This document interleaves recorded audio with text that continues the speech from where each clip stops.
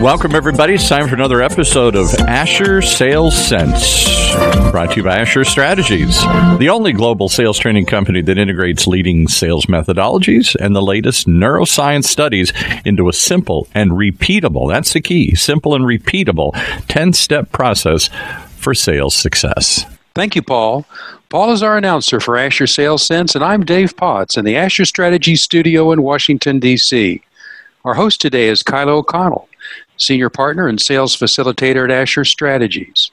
Kyla's guest is Steve Johnson, Senior Sales Trainer and Facilitator for Asher, and President of SBS Consulting, providing business process management and leadership expertise. The title of the show is The 5 Most Common Mistakes in Sales. Kyla, over to you. Thank you, Dave, and welcome, Steve. We're so happy to talk with you today. Great to be with you, Kyla. I'm really happy that you're here, Steve, and sharing your wisdom with our listeners. You have been such an amazing mentor to me over my career, and excited to bring your wisdom and guidance to our listeners. Let's just dive in. So, Steve, how did you go from a successful military career to a successful commercial industry career to your now almost 20-year career in sales training with Asher? Well, a lot of people don't realize how much a military officer's career is in training, because in peacetime, your legacy is the people you train. In wartime, obviously, it's how many targets you hit and engage. But in peacetime, it's the people you train. And John and I were colleagues in the Navy, so when he asked me to join the team in 2001, it was a pretty easy transition for me. How many salespeople have you trained since then? Almost 5,000, Kyla. Wow. That's quite an impact that you've had, and I'm one of those 5,000. I think we can agree that most of our students find sales to be a lot harder than they thought it would be. Why do you think that is? Well, Kyla, I think it's for the same reason that most people find leadership situations to be challenging. Leadership is a lot more than telling people what to do, even in, or maybe even especially in military situations. Leadership is about getting people engaged in the decisions so they will execute it to the best of their ability, to give the discretionary effort that separates average performers from great performers. As General and later President Dwight Eisenhower said, leadership is the fine art of convincing people to do what you want them to do because they want to do it. And sales is about convincing people to buy our products or services because they want them and are delighted to pay our price because of the value they receive. So selling, I believe, is really a leadership interaction. I totally agree. I believe they really need help with that vision. And once they see the vision, then it makes the whole sales process much easier. Yeah, and you don't want to be selling Neogos. You've got to do something you can be excited about, because if you can't be excited about your product or service, then you can't expect your customer to be. Exactly. So the sale is an exchange of value. They have a problem. We have a solution to their problem. They give us their problem and their treasure, and we give them our solution, and we're both delighted with the outcome. As a result, we both want to continue to do business together again soon. Yeah, so a successful sale is a win-win for the buyer and the seller. Absolutely. In fact, I don't know of any long-term successful relationship, either business or personal, where the relationship is not win-win. It's Stephen Covey's 4th habit, always think win-win, and that brings me to the first of my short list of most common salesperson mistakes, the failure to precisely define and articulate the win-win before the first sales call. So are you talking about a process issue? Right on, Kyla. You've heard me say before, everything in life is a process. Some processes are defined and hopefully standardized into best practices, and most are ad hoc, which means we make them up as we go along. We often have general guidelines in our minds of how we want things to go, but we don't follow it consistently, so the process changes randomly as we go along. The best performers in every field of endeavor, from sports to science to selling, that define their processes and consciously strive to execute them exactly the same way every time. Kind of unlike my golf swing. You think of the scientific method we all learned in junior high school science. It's a best practice process. If it's not followed, you get bad science. Most salespeople, especially in small and medium-sized businesses, don't qualify their suspects well. And as a result, they waste time on low-probability opportunities. And qualification is really a marketing function, not a sales function. But the majority of businesses look at marketing as just branding and advertising, don't include the tactical marketing function of qualifying leads for salespeople. So most salespeople have to do prospecting and qualifying on their own, and they don't do it well. I'm sorry, Car, go ahead. You're absolutely right. I'm sorry, I got a little excited because working in organizations in tandem with salespeople in my coaching work, I see this all the time where they're putting all of the prospecting and what you would refer to, and I do as well, the tactical marketing on the salespeople. And I always put a mirror to marketing. I said, this is actually your function. Let's get your process better to help generate qualified leads for the salespeople that I'm training for the rest of the process. But let's dive into qualifying a bit. So help us understand the best practices for qualifying. At the highest level, and I always like the processes to be high level at the top, obviously that makes sense, but it's amazing how many people get into the details of processes. It really boils down to a simple set of concepts that are really articulated in only 10 words. Zig Ziglar called him his 5 no's. Ziglar said that if a sale was not made, it was almost always because of one of the 5 no's. The first 4 of these are the qualification questions. No need, no desire, no money, or no hurry. So we have to understand our customers and their business before we can define their needs. That takes research. And average salespeople don't take the time for that. I'm sure you've seen that in some of your sales training efforts. Absolutely. Few businesses can be all things to all people. And good companies and great salespeople know their niche and their ideal customers intimately. They also know the solutions offered by their competition, so they can quickly determine if a prospect is a good fit and how to differentiate what they're selling from the competition. If there's no need or no differentiation and we can't articulate the need, then we don't have a prospect. We have a disqualified suspect. Very well put. If the need is already being addressed by a qualified competitor, we're probably wasting our time trying to unseat that competitor.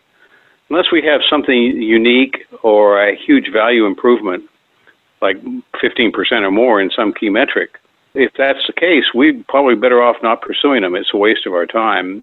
So we turn them over to marketing and go on to the next qualified priority on our prospect list. If there's no need, then desire will replace need. Ask my wife. She wants to know why I need 4 guitars. I don't need another one, but there's one I'm lusting after. That's especially true in business-consumer sales. In business-to-business sales, most businesses, especially in the current economy, have more needs than they have capital and don't spend a lot of money on luxuries. Every salespeople knows the customer has to have money in order for them to be successful. What some people believe is that everyone who has money is a prospect, and we both know that's not true. And if we successfully sell to a prospect that has money but doesn't have a need, then we're setting ourselves up to have a burn victim in our client base, and that's not good for our future. So we're better off passing on those opportunities. And actually, as a quick sidelight, if you qualify a prospect and get into the sales cycle and then discover they don't have a need you can address, you're much better off selling them that and even recommending the right solution to any of their needs you've discovered, even if you don't offer it. It's called giving away the sale. It's one of the most powerful relationship-building tools a salesperson has because it shows the customer you really do have their better interests at heart. And you become that trusted advisor. Right? Exactly. That's exactly what you want to do to get them, because the relationship tomorrow is way more important than the sale today. And finally, there's hurry. Obviously, the more urgent the need, the higher probability of our near-term sales success. And if there's no hurry to get the problem solved, then again, in the current economy, the higher urgent needs will be addressed before we can sell our solution to them. So which really addresses prioritization of opportunities, which is another part of the qualification process that most average salespeople don't do enough of, which is to focus on a few top prospects. That's another common mistake, but not one of my top 5. Right. I see that a lot too, where when I'm asked, what prospects are you pursuing? What targets are you pursuing? And I'll see hundreds. And I'm like, okay, there's no way that you're being thoughtful enough at the elite level prospect any of these well. You have to narrow it down to a few. Absolutely. And we actually have a formula in our training that helps people define how much time they spend selling and how many contacts they need to make over what period of time, so they know whether they're pursuing 3 or 30. I don't really know anybody who can do many more than that in almost anything unless they're telemarketing, and then I don't want to be in that business either. Kyla, it's time to take a quick commercial break. And let's do that break to remind you that over 200 correlation studies show that natural aptitude is the most significant factor in predicting sales success. That's right, natural aptitude. Asher's Advanced Personality Questionnaire, the APQ as they call it, consistently identifies peak performers in outside sales, inside sales, sales management, customer support, and 17 other business positions. If you want to find out how to find the winners and choose the right people, go to AsherStrategies.com or call 866-833-9941. That's Asher Strategies at 866-833-9941. And now back to our show.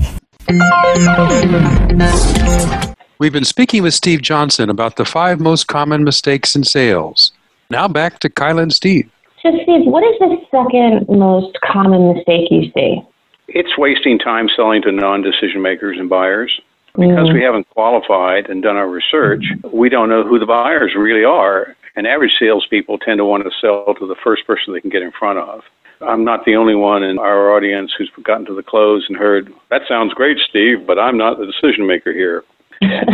So the qualification process determines who the economic, technical, and user buyers are and has a plan to get in front of all of them.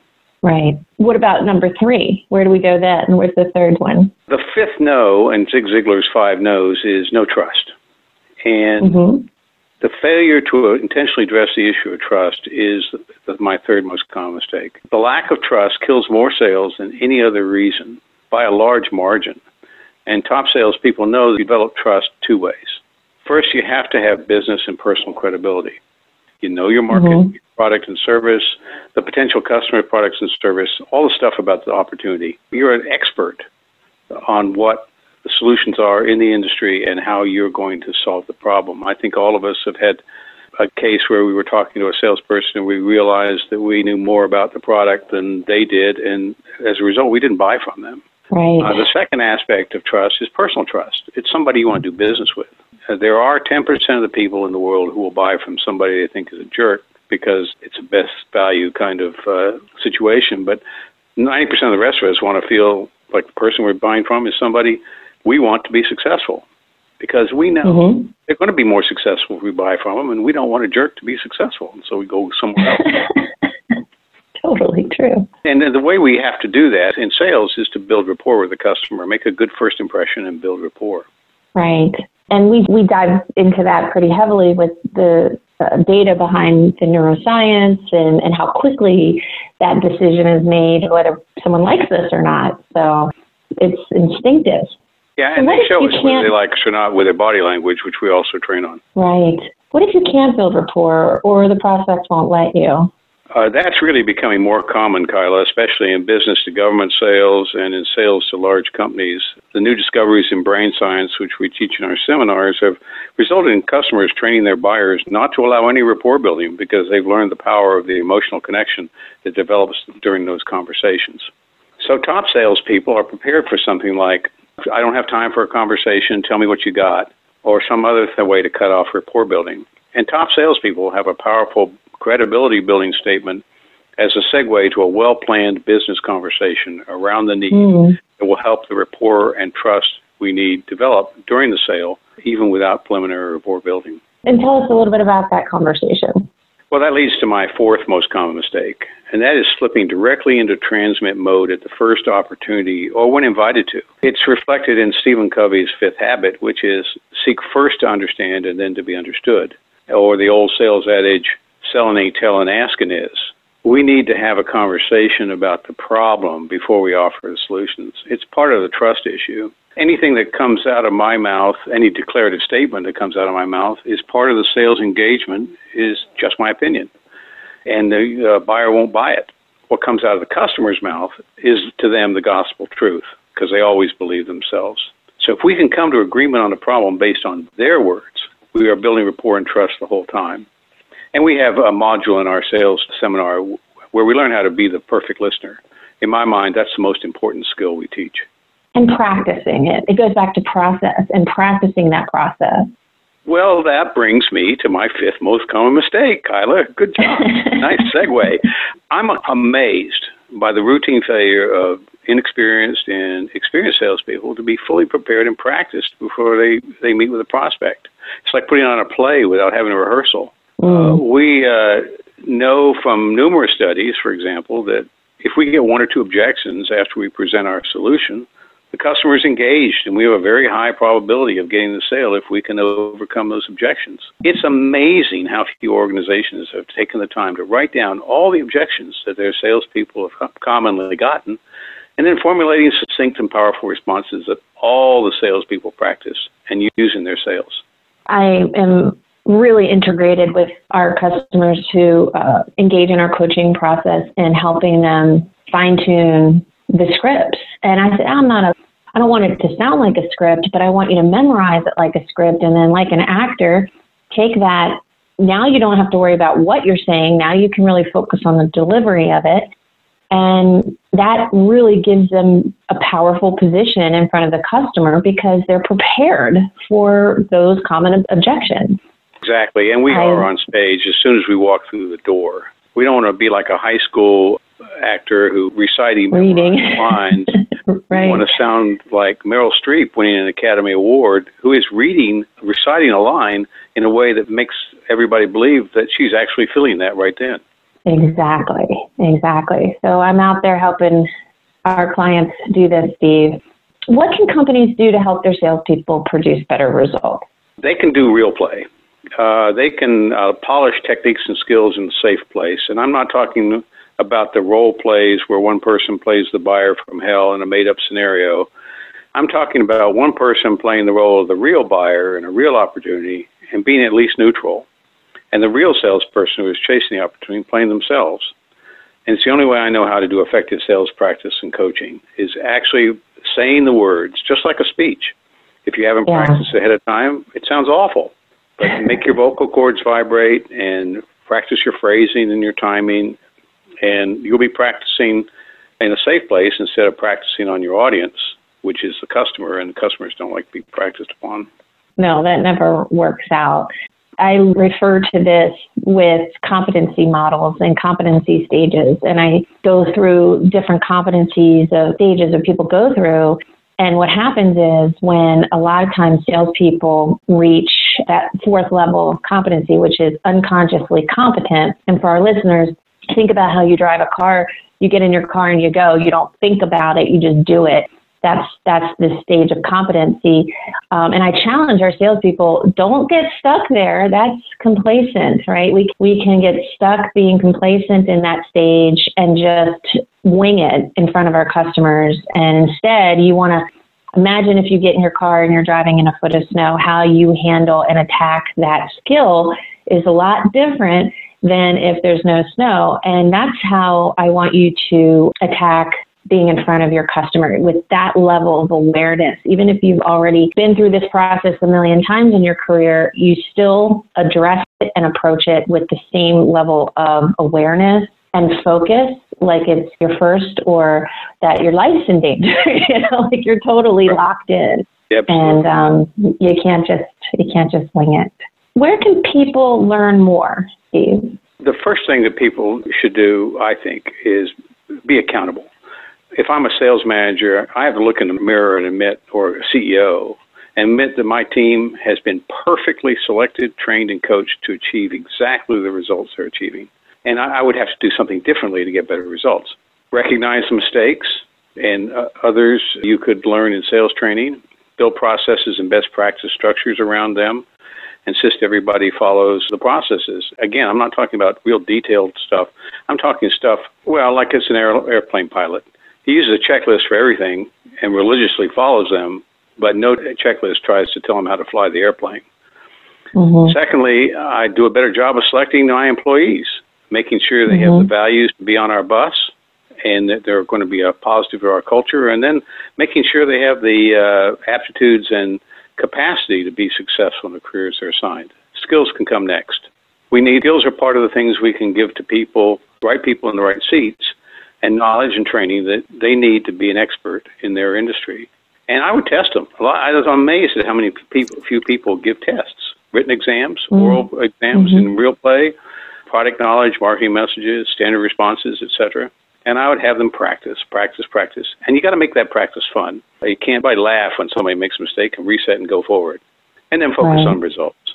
And finally, I need to understand my employees' why, so I can have a conversation with them about how the company, the team, and the individual can be successful together. It's really addressing Patrick Lencioni's 5 dysfunctions of poor teams and his 4 obsessions of great teams. Kyla, it's time for the wrap-up. Thank you. See, I'm still learning from you, Steve. I love how succinctly you described how sales managers really need to show up for their teams. And it goes from selection, of course, getting the people with the right aptitude and values, and then the training with regard to product knowledge and skills and reinforcing that training. You can't just give it to them once and expect that they have it. And then the employees' why. And I think that's where the coaching comes in. And that's part of the work that I love, is really just trying to find out what motivates someone. Because as you know, it's different for everyone. One person wants a new house. One person is just trying to get their college or whatever. So just finding out what their why is and really tapping into that so they stay motivated. And then, of course, building process. Just like the pilot who has the checklist, they're there, and then they have to, of course, apply the art of flying. So thank you so much, Steve, for, again, just giving all of your wisdom to us. And I'm just very, very grateful that you've been such a force sales training and mentorship in my life. And I'm thankful that you were able to give a glimpse of it today to our members and our listeners. So thank you. Well, it's a great pleasure talking with you as always, Kyla, and thank you for your kind words. They're words my mother would love to hear. Wonderful. And if some of our sales managers want to touch base with you, Steve, I know you're selectively still working a little bit with leaders. Could they reach out to you maybe on LinkedIn? They could reach out to me on LinkedIn. My email is sjohnson@asherstrategies.com. Perfect. Thank you so much for your time today, Steve. Thank you. And thank you, Kyla and Steve. That's all the time we have for today. For our listeners, be sure to join us again next week at the same time. From now until then, John Asher reminds us to please get out there and sell something. Paul, take it away. You've been listening to another episode of Asher Sales Sense right here on Asher Strategies Radio.